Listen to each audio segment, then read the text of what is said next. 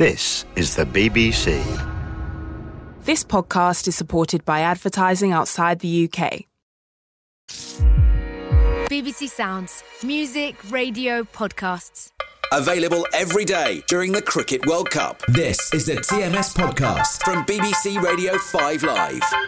He's bowling, that's it. The West Indies have retained the title. India have caused one of the greatest upsets in the history of all sport. He goes for it. It's over the boundary. It's 6 sixes in the over. And Kevin O'Brien from nowhere has scored the fastest 100 in World Cup history. Australia have emphatically won their 5th World Cup by 7 wickets.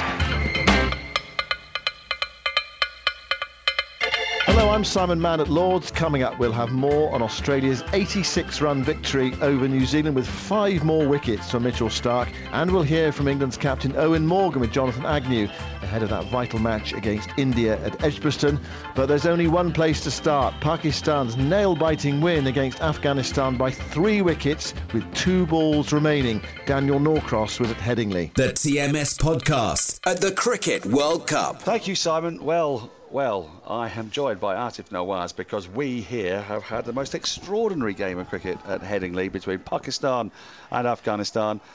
Again, a match that I think Afghanistan were expected to lose pretty comfortably. And now it's both Pakistan and India. They have got within an ace of causing an upset. On this occasion, it would have been an upset that would have been very helpful for England. But they didn't quite manage to do it. They lost in the end. Just 2 balls to spare. Pakistan limped over the line by 3 wickets. Aatif Nawaz, you look like a man who's seen a ghost. Yeah, I feel like it was one of the most tense experiences maybe of my cricket watching life, right? It was so intense towards the end with the game kind of tossing and turning and going one way and the other way, and it looks like you're done for, and then all of a sudden there's hope, and then all of a sudden, no, you're definitely done for. No, actually, there's a little bit more hope. And it just it was the most beautiful back and forth kind of narrative the game had towards the end. The drama of it was truly nail-biting, truly anxiety-inducing, truly something that just left people literally on the edges of their seats and jumping up in joy when they finally got the result they wanted. Every fan thinks that their team puts them through a unique and special form of punishment. But I looking at this with objective eyes, I can honestly say that I've seen quite a bit of Pakistan lately, and they really do seem to provide a unique and special form of punishment for their fans, because there was just no reason for how that game got so tense, was there? No, I mean, they started so brightly. At the very top of the game, they took the early wickets. They put that pressure on Afghanistan. They looked like they might go through them. I had some sort of rumblings on the outfield. I was listening to some of the fans, and they were talking about, it might be a short day here. Maybe we can knock them over for 120, 150. Even with the partnerships building, even when Afghanistan had 120 for 5, you still expected them to be knocked off for about 180, 190. So they actually showed a lot of backbone and a lot of kind of guile just to hang in there. That kind of that spine that team had. They didn't fold like a deck of cards. I dare say like Pakistan have done on many occasions. They really hung in there and put together what on this pitch was a very competitive total with the ball moving the way it was. So it was not a foregone conclusion that Pakistan were going to chase it. I mean, when asked about it halfway, I said I think this is going to be a very tight, tense finish. Hamid Hassan, who has been a stalwart of Afghan cricket, and I know in a game of so many errors and so many marginal decisions, we'll probably talk about the poor reviews that both sides used in Pakistan's innings. But in all of that, Hamid Hassan having to limp off after 2 overs feels like it just hamstrung, if you pardon the pun, Afghanistan rather badly, didn't it? Because Gulbuddin was forced into using himself, he felt. Maybe if he'd used more of Shenwari earlier on, he might not have needed to, but he wanted to have some pace at the death. And it was only he that was able to provide it. And he's not really a death bowler, it doesn't seem to me. Hamid Hassan, he could really have done with it at the back end of Pakistan's innings. It's possible that would have made a significant difference in the game, but these are kind of 1%ers that go for you, that go against you sometimes. There was a review that Pakistan had for a wicket, which was overturned on the basis of the ball. Umpire's cool, but it looked like a lot of the ball. I mean, this is just one. Yeah. What I mean is like these things can sometimes go for you. It was exactly that kind of a day. I mean, well, let's like job back to the very beginning. Yeah. And Afghanistan have won the toss, elected to bat, and they've done that because It was a glorious hot day. I mean, as everyone in England knows, today is summer and tomorrow it will be autumn again. The heat wave, and it did materialise, and the expectation was it would bake the pitch. And Afghanistan, who have, let's be clear, in this World Cup, they've underperformed at the start of the tournament when it was murky and green and the ball was flying through. But in the latter couple of weeks, their spinners have been given an opportunity, and they've really seized it. Mujib, for example, Rashid. So you could see why Afghanistan wanted to bat. I just felt that, you look at this side and you think, no wonder they're not really progressing. They've got all the talent, but they put in their wicketkeeper at number 4, Ikram Ali Keel, who bats for 64 overs to score 24 runs or whatever it was. I mean, you've got Najibullah down the order who saves them. You alluded to it already, the backbone, the spine in Afghanistan side. But it looked like they were a team that didn't quite know. They didn't know their best openers. They didn't know their best middle order. They've had 5 different opening partnerships in the tournament so far. Frankly, it was kind of miracle. They made it to 227. I mean, they did really well to recover to that. But I think, it's easy to be overly critical of the Afghanistan team. But I just think they've lost a lot of games. And that can be massively disheartening. We saw that kind of chain reaction effect in South Africa a little bit in the way that they performed. And they did come back strong with that final win. But, by then you could argue that the game was, the goose was cooked. It's over. So in this instance, I think the fact that Afghanistan pushed Pakistan so close, having lost each of their games in the World Cup so far, with Pakistan coming off 2 really strong wins, particularly the one against New Zealand. They've got a head of steam. They're coming in. Their confidence is high. They're feeling good. Even their media is being nice to them for the first time in God knows when. So, everything is great. And they've got to take on, they've actually pushed them all the way to the limit. I think over time, they will start beating India in those scenarios and Pakistan in those scenarios. I think it's one of those things, you develop that killer instinct, because the difference between winning and losing comes down to those 1%ers sometimes. And if you're not used to doing it, sometimes it takes a while to get into that winning, that kind of killer instinct. But both sides rather threw away their 1%ers right at the beginning of Pakistan's innings, didn't they? Both going for reviews that were frankly farcical. The result being that Pakistan had nowhere to go, and most importantly, neither did Afghanistan. So after a rebuilding exercise, Mujibur Rahman taking the wicket of Fakhar Zaman right at the beginning of the run chase off the second ball. Thereafter, partnership developed, but there was a clear caught behind that Haris Sahel got a little tickle to, couldn't refer it. There was a clear LBW later on in the piece that Afghanistan were able to refer. They shot themselves in the foot really through impetuosity with the use of their referrals.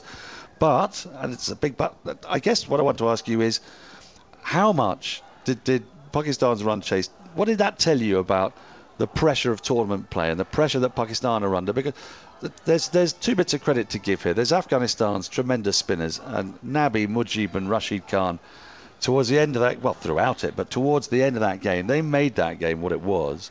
But also, Pakistan's decision-making, which just became berserk. We saw a couple of extraordinary run-outs. So, one of them, when Shadab Khan's running back to try to be on strike. Sure. He's got Imad Wasim at the other end, who's just taken over for 18, and for some insane reason, he wants to get back on strike. Loses his wicket in the process. I mean, this is scrambled brains, isn't it? It made terrific theatre. Well, Shadab is technically an all-rounder, and I know he backs himself, but Imad's at the other end on 40-odd not out. Imad played that kind of golden innings in the end. I really do think it was very much in the balance until Wahab Riaz hit that 6, and he was always lining it up, and everybody knew it. The Afghanistan players knew it. They had 3 fielders in the deep on the leg side waiting for that exact shot. Everybody watching. This was, we should say, when I think 16 required off 11 balls. That's right.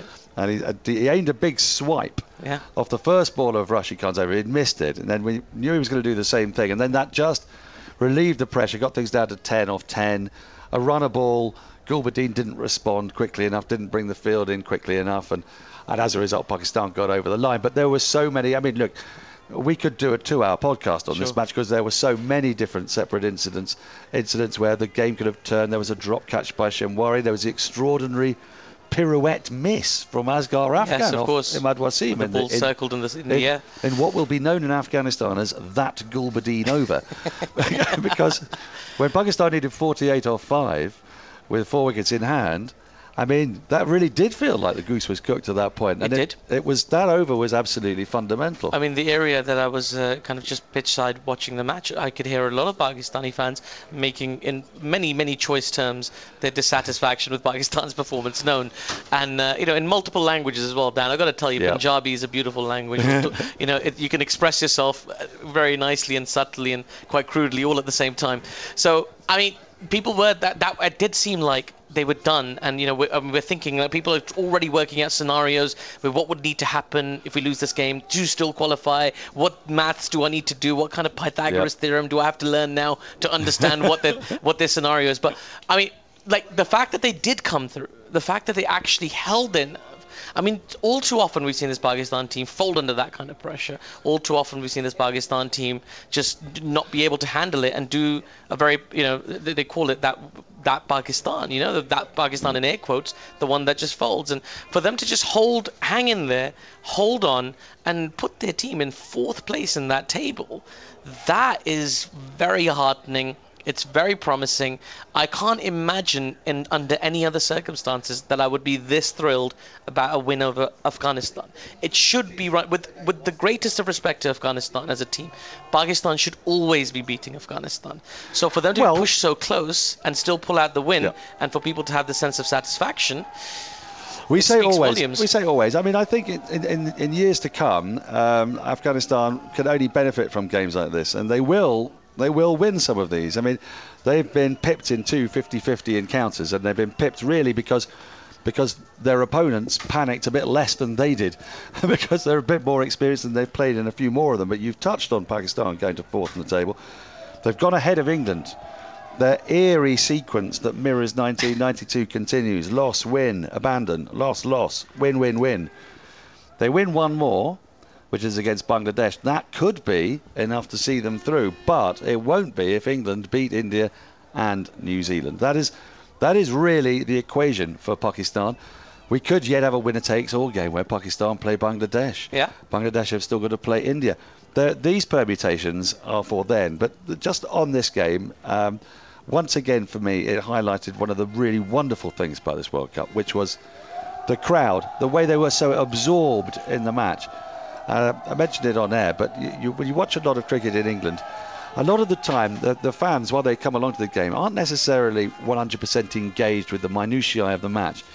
Here, every run, every drop catch, every incident was greeted with blaring horns. There was absolute concentration on what was going on.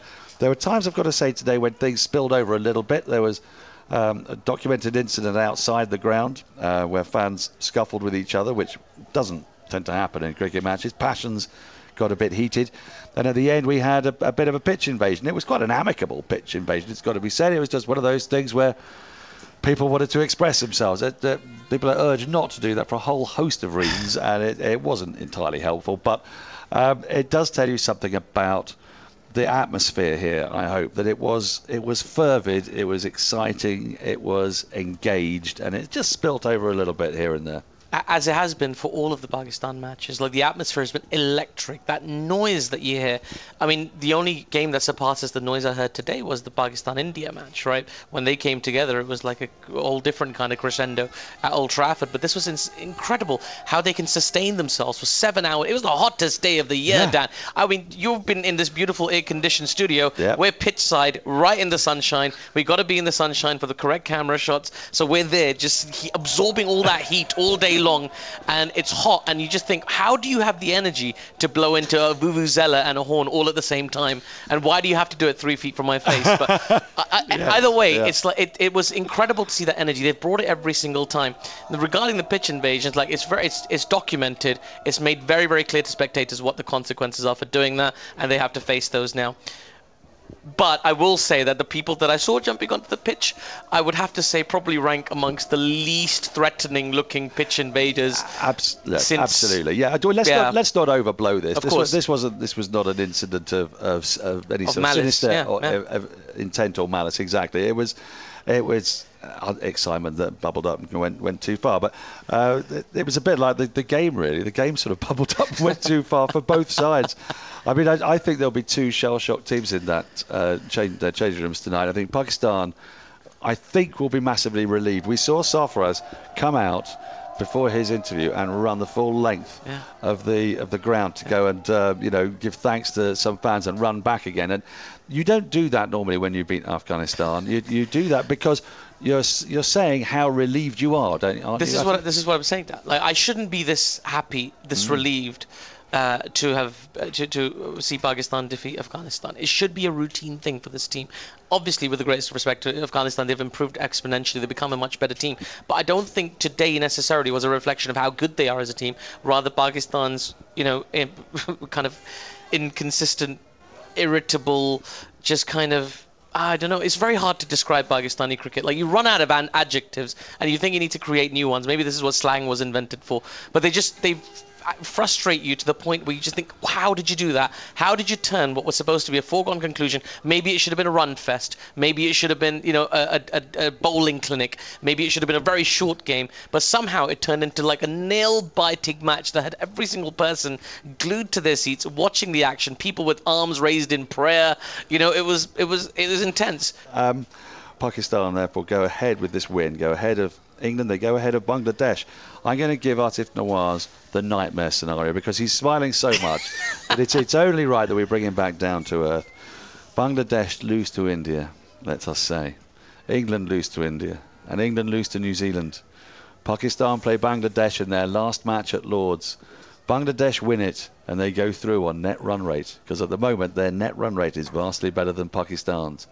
There is a nightmare for you to take to bed with you tonight. I'll take another thing to bed with me again. Just let me know, who's number 5 in the list at the moment? Well, that is England. And who's number 4? It's Pakistan. Wonderful. Let's leave it at that. The TMS Podcast. Available every day during the Cricket World Cup. Daniel and Aatif, thank you very much. We'll have more on Australia's win over New Zealand at Lord's in a while. Plus, good news in our quest to find a listener to the TMS Podcast in every country of the world. But as Dan and Aatif were saying, that result puts more pressure on England to beat India at Edgbaston on Sunday. Jonathan Agnew is there for us. Well, thank you, Simon. Here at Edgbaston, both teams have been going through their final preparations. There's injury news about Jason Roy and Jofra Archer to monitor, Jonny Bairstow's outspoken comments to reflect upon, and, of course, England needing to sort their game out and win. So, here's my chat with Eoin Morgan. Well, Eoin, here we are again, and it's another crucial match for you. Yes, it is. It's going to be a tough challenge, and a challenge that we're looking forward to and excited about. We're getting to the latter stages of the tournament and the group stage, and we need to start winning games. So tomorrow's another opportunity to try and produce a performance that, one, is good enough to beat India, but two, also a performance that I think justifies, performances that we've put in over a significant period of time, and a performance that you can be proud of. Yeah. Have you put your finger on where things aren't going right? I mean, is it purely the pitches, the conditions, inability to chase? You've been playing on really sort of firm, hard, good chasing pitches for 4 years, and these are a bit different? No, I think it has been a different challenge. But we've said coming into the World Cup, we have played on wickets that have been a little bit indifferent, a little bit stoppy, potentially don't suit our A game, and that's fine. We have become a better side at playing on those types of wicket, but we do need to be on top of our game in order to give us the best chance to play our best cricket on those types of wickets, and we haven't been playing our best cricket. There's nothing in particular that we're complaining about the wickets. We did plan for things like this. It's just our performance hasn't been up to scratch, and it will have to be tomorrow to beat India. Yeah. Well, your boss, Ashley Giles, has declared that's the best pitch that he's seen in the World Cup. That puts some pressure on you. Well, that's bloody great news. If it is, and it's true, that's great news, because it'll just be down to performance. And obviously our best game of cricket lends itself to quite an expansive, expressive performance, and the games that we're used to playing in. So if it is, that's good news for us. It allows us to, I suppose, not fight our natural game a lot, and just play. Yeah. And team-wise, I mean, I was asking about Jonny Bairstow's comments the other day. I mean, that doesn't reflect the wider view. I assume that he feels people aren't wanting England to win. No, absolutely not. Johnny's obviously entitled to his opinion. as an individual, your experiences can be completely different. Living at one end of the country to the other, the guys have spent a lot of time away from each other at home, so various different experiences probably for him have influenced his, I suppose, comments. For me, there has been an unbelievable amount of goodwill, good faith, great support up and down the country for me individually, and I think for the team as well. I live in London, where there's a completely diverse cultures, races, religions, and literally everybody has come up and wished us well on behalf of who they're with, or just passing by in the street, and it makes playing in a World Cup, a home World Cup, so much more special, and it makes tomorrow's game that much more exciting. Yeah.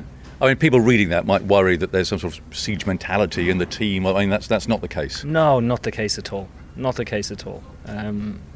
Like I mentioned, Johnny's entitled to his comments. They've probably been affected by somebody saying something or criticism from a critic, which they're entitled to their own opinion as well, but absolutely not. I think collectively as a group, we do feel the goodwill and good faith going around. Good.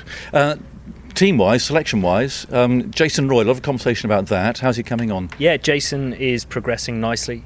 If there are no hiccups, we're thinking he will be fit, and providing there's no significant risk to him going forward, he'll be available to play. Yeah, it's interesting. The significant bit. I mean, is there a bit of holding your breath as far as he's concerned, or not, if he does play? I think hammies are such a, I suppose, difficult area to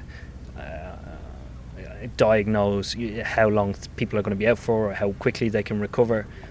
Jason has recovered very quickly. There's a conversation that's ongoing between myself, Trevor Bayliss, and the medical staff about, if something does happen again, how long it's potentially out for. If it's a couple of weeks, it's not a big risk. If it's months, then that's when a question needs to be asked. But at the moment, he's looking like he will be fit. Okay. And the other injury question is Jofra Archer. Yeah, Jofra is the same. Jofra didn't bowl yesterday. Just likewise, Chris Wokes, but Chris is not a worry. It was more preference to take a rest. Jofra still has the same niggle that he has played in the last 3 games with. He felt it a little bit more towards the end of the Australia game, but obviously he's going to bowl today, and we're going to reassess at the end of training. And again, if we can get through training today and the warm-up tomorrow, he'll be fit to play. Just a last thought, it'll be more like Bangalore here, I think, than Birmingham tomorrow. I mean, is that a good thing in a way? Is it going to get you going? To be honest, we'd prefer, obviously, the stadium to be full of our fans, but it's just not going to happen. I recall a Champions Trophy final here, 2012 or 13, where it was like Bangalore, and I think every time we do play India, it is an away game for us regardless of where we play, but that's just the nature of Indian cricket and the following that they have. It is magnificent for the game. It shows the level of passion and spirit and interest that it provokes around the world from an Indian of any nationality. So let's hope tomorrow's a good day for us. Well, that's my conversation with Eoin Morgan. Lots to reflect upon there. I'm delighted that George DeBell from ESPN Cricinfo, a man who knows this ground particularly well, is here to go through all of that. Where should we start? Should we start with Jonny Bairstow? I mean, I think quite an important thing that Morgan was making clear there is it's not sort of a siege mentality that's within the team. I mean, Bairstow's comments, Morgan's very keen to say, don't reflect how the team is feeling. No, I think you have to remember what Jonny Bairstow's like, don't you? Do you remember when he scored that century in Colombo at number 3 and he roared to everyone as if he were somehow silencing his critics, of which he hadn't had any? So I think Jonny is a man who needs to invent adversaries so he can prove them wrong, and I don't think he represents the views of anyone else at all. And it's a shame he seems a bit chippy when he does media, because actually he's a very nice, easygoing guy, I think. But yes. I don't think his comments were terribly helpful. Well, that's the key word, I think. I mean, helpful, because people are looking at England and saying, well, can they sort their game out? Can they win these 2 games? Can they go flying into the semis and beyond? If you are hearing comments like that from one of the leading players, after all, I think people have got a right to be concerned about that. Yeah, and I think it does come just after Eoin Morgan's slightly prickly press conference. So, and they played slightly nervously. They have looked a bit nervous, haven't they? Look, we've been building for this tournament, everyone in England, for 4 years.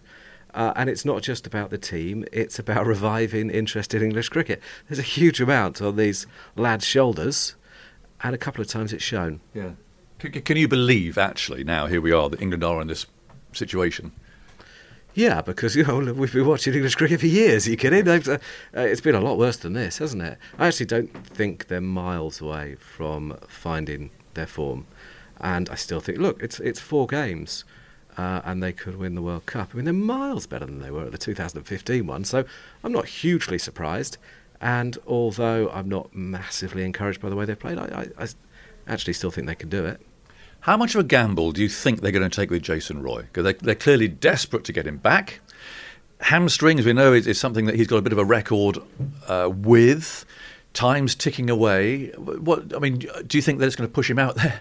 Yes, they are, and it is a risk. I do feel sorry for poor old James Vince. I mean, how must he feel? They're basically saying, well, what about it, James? But a guy with one leg's better than you. It takes me back to those days being picked last in school. Yeah. It's a situation where they are going to take the risk, if at all possible. He's been batting quite a lot in the last week. Maybe it's only in the field that he'll have to be careful. But it shows that they're a bit desperate. I mean, they do have to win tomorrow, really. I know there are scenarios where they can get by if they don't, but really they have to win, don't they? Yes. And he is one of the best players. What is it? 5 times he's passed 50 in his last 6 innings, including 2 centuries. James Vince has got 40 runs in the tournament. There's no comparison, really. But you're asking a lot for a guy who's been out, not had a proper bat in the middle. Yeah. And he is a bit of a form player, isn't he? There's that expectation. But people will say, oh, great, James Vince is back. Right, go out and bang us 100. But he hasn't batted in a match for a couple of weeks. Right, and against a very, very good bowling attack. And I suspect on a pitch where he'll be expected to go hard quite early. Yes. Right, well, tell us about that, because you are Mr. Edgbaston. Ashley Giles has said that's the best pitch of the World Cup that he has seen so far. No local bias, George. Do you think he's going to be right? It depends what you mean, because some people don't like pitches which are too batsman friendly. But this, I think, at last, will be the sort of pitch we were anticipating before the tournament. The sort of pitch where 350 might not be enough. So, and the difference, of course, is just that the sun's come out, and the groundsman's had an opportunity. So I know people, I read all the papers this morning, people think it's going to turn. I don't think it will. I think what happened here in 2013, the Champions Trophy final, if you remember, that was it was the same groundsman, but he was very new, and I think he would probably admit he got that one slightly wrong, and now he really knows his stuff. It's a baking hottest day of the summer, isn't it? Yeah. And look at it, it looks absolutely fantastic already. So I think it's going to be full of runs. They're good bowling attacks, of course. I just wonder about that. England obviously want it to be a good batting track. That's the way they play their best cricket. But they are bowling against, Virat and Rohit Sharma. It does seem a bit of a risk, doesn't it? But anyway, they're getting what they want. Absolutely no excuses. Yeah, I think it should be a very, very good batting wicket. And just a last thought. I mean, what this ground is going to be like, it makes you tingle, really. I mean, it's going to be absolutely rammed with Indian support mainly, and that again is something that England are going to have to soak that up. Yeah, of course, and it's a brilliant thing. I mean, we know that the game in the UK is kept alive by Asian enthusiasm, so that's something that should absolutely be embraced. I don't think it will be a hostile environment at all. I don't think it was at Trent Bridge, the Pakistan game. I just thought it was a nice environment. Look, what we wanted before the World Cup started was games with context, games with consequence. Yes. We didn't want lots of dead games. No.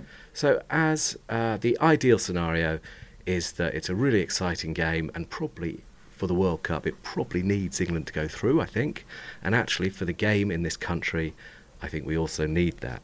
But that's a different thing entirely. I think I'm really excited by it. Genuinely, we see a lot of cricket, don't we? Yeah. And you're not always excited by tomorrow's game, you know what I mean? But when the result really matters, it makes such a difference, doesn't it? And they are terrific sides, so it's a real feast of cricket, and brilliant, real pleasure to be here. George, thanks so much for your company. George DeBell, of course, from ESPN Crick Info. There we are, Simon. We're all set up here. I must admit, it's going to be a really, really exciting day. But just those fitness tests, first of all, before a ball is bowled, on Jason Roy and Jofra Archer. From BBC Radio 5 Live, this is the TMS podcast at the Cricket World Cup. Agnes, thank you. Commentary on that game on 5 Live Sports Extra, Radio 4 Longwave and the BBC Sport app, where you can also watch highlights during the match itself. But after this game here at Lord's, Australia sit top of the table with 14 points from 8 games. It doesn't mean they're going to finish top, but there's a good chance that they will, or they're giving themselves every chance to do that, with India in second place on 11 points, and ultimately a comprehensive victory for Australia by 86 runs. It felt like a good toss to win from Aaron Finch, and he decided to bat first on what was a used pitch, and Australia sort of ground down New Zealand gradually. They had to recover from 92 for 5, with Carey making 71 and Khawaja 88, and then Mitchell Starc got to work along with Jason Behrendorff. Starc again with 5 more wickets, and he's been magnificent again in this World Cup, and Behrendorff has been a revelation as well in the matches that he has played of late. 2 for 31 to go with his 5 wickets against England at Lord's a few days ago. Jim Maxwell alongside me, and also Jeremy Coney. Jim, I mean, Australia, they seem to know how to play these World Cups. They're looking good. When they get into their strangulation mode, as we saw today, their confidence is surging, and at the moment, I'm looking forward to them playing against, I hope it's someone like India in the semi-finals. Maybe South Africa will cause them a problem or two, but they get better with every game. We saw their resilience today, 5 for 92, to come back from that awkward position with the most remarkable innings from Carey. I'm no surprise there that he's got man of the match, because he was fluent, 71 from 72 balls. And Khawaja comparatively struggled, 88 off 129, and Carey dominated that century partnership, which was the turning point of the game. Up until then, New Zealand had a very good chance of restricting Australia to a total that they may well have chased. It would have been interesting if Australia made 180, 190, to see, in fact, whether New Zealand could have attacked that target with a little bit more aggression than they showed in the early part, which eventually set them back. But at no stage did their batting ever look like it was going to come to terms with the pitch and the bowling. One real positive for Australia today is it's been all about Finch and Warner so far. I've scored 1,000 runs between them, but they were out early today, 38 for 2, and Australia still won comfortably. They've still got to score together as well. Well, and Smith went too. So you have to say congratulations to Alex Carey, who's batted with as much confidence and form as anyone from the Australian team when he's been called upon in this series. So that's the most satisfying feature for Australia, and the fact that Khawaja did get the chance to play in innings. You could almost say thanks to Warner and Finch for not putting on a big score today, because Khawaja needed that time out there. So from a sort of preparatory position of what's to come, it was a very good day for Australia. But with the ball, they're showing more and more evidence of a team that's got the variety and the strike power that's going to be very hard to get on top of, unless it's an absolute belter of a surface to bat on. Jeremy, New Zealand at times with the ball were good, 92 for 5 Australia, but that is quite a tough defeat to take, isn't it? It's a big defeat, 86 runs. It damages their net run rate. It might not come to that at the end of the group stage. What did you make of New Zealand today? I think they missed a trick with the handling of the attack, the strategy, if you like. Once having a side like Australia at 92 for 5, you never let your foot off the throat, and you bring back your fast bowlers. And if it means that if they're not got out at that point, that means your lesser bowlers remain perhaps towards the end of the 40 to 50 overs, so be it. At least you've had a crack at it. I've seen it time and time again. They get away on you, and things like that happen. So I thought that was just poor management of the attack, actually. There's a growing concern, I think, about the spin component of New Zealand playing on slower pitches. They're just not doing the job, the 2 spinners that were selected. Santner has picked up 4 wickets for 213 runs at this stage, and New Zealand would have liked him a great deal better on these surfaces, that he would have picked up more wickets. and created more opportunities, he'll be very frustrated. He only bowled 3 overs today, went for 23 runs, so 7.5 and over, and it was because he was swept. Khawaja got stuck into him with the reverse sweep, so did Carey. Got him, so either his line was not quite, or he wasn't either prepared to zero it in on the pads, or, you know, he's got to do some things and learn how to cope with that, because he is not, I mean, if he doesn't bowl for New Zealand, what are they going to use someone like Santner? Sodhi went for 6s today. He's been kept out of the team until today, and suddenly he's thrown probably a game late.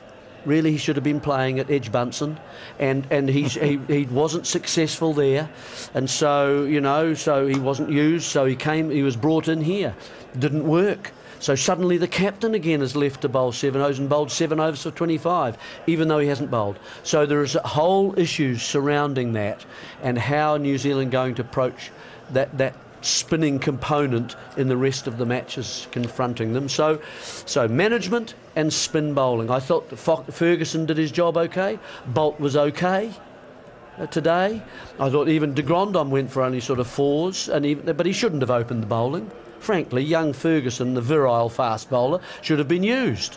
You know, I mean, he had bowled, say, someone like Warner out when he went to Australia, just with a bit of extra pace. Why don't they give him a crack? You can always pull him off and then bring in de Grandhomme. I think they do things the wrong way round. The TMS podcast, available every day during the Cricket World Cup. Right, Jim and Jeremy, thank you. Andy Zaltzman alongside me. Now, you're not happy. That Man of the Match award is going to another batsman. I'm slightly less unhappy than I was the other day when Finch got it in the Australia-England game, when clearly probably Stark should have had it, and maybe Behrendorff. Today, both of those, you could make an argument for Behrendorff's 2 early wickets shaping the game. But Carey did bat very well, particularly in the context of the game. He hit 11 4s in 72 balls, one every 6.5 deliveries. There were only 24 other boundaries in the entire match. Everyone else scored a boundary every 20 deliveries. So he scored boundaries 3 times as often as everyone else. So it was a strikingly good innings, albeit only 70-odd on the scorecard. But Stark, well, I mean, again, 5 for 26 and not man of the match seems a little bit harsh. I guess he didn't bat very well, did he, for his golden duck. His stats, as we keep talking about, are completely extraordinary. He's got 24 wickets in this tournament. 3 more will take him past Glenn McGrath's 26, which is the most ever by a bowler in a World Cup. He had 22 in 8 matches in the last World Cup as well.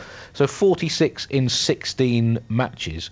Only one other bowler has ever taken more than 35 in a 16-match streak in World Cups. They're almost mind-bending, his stats in this tournament. He's taken, that was the 18th time he's taken 4-for in one-day international cricket in 83 innings. Of the 13 other bowlers with 13 or more 4-fors, they've all played at least 160 matches. He is a truly extraordinary force in this format of the game. I don't know. Now, I'm pleased to say we're making good progress in our attempt to find a listener to this podcast in every country in the world.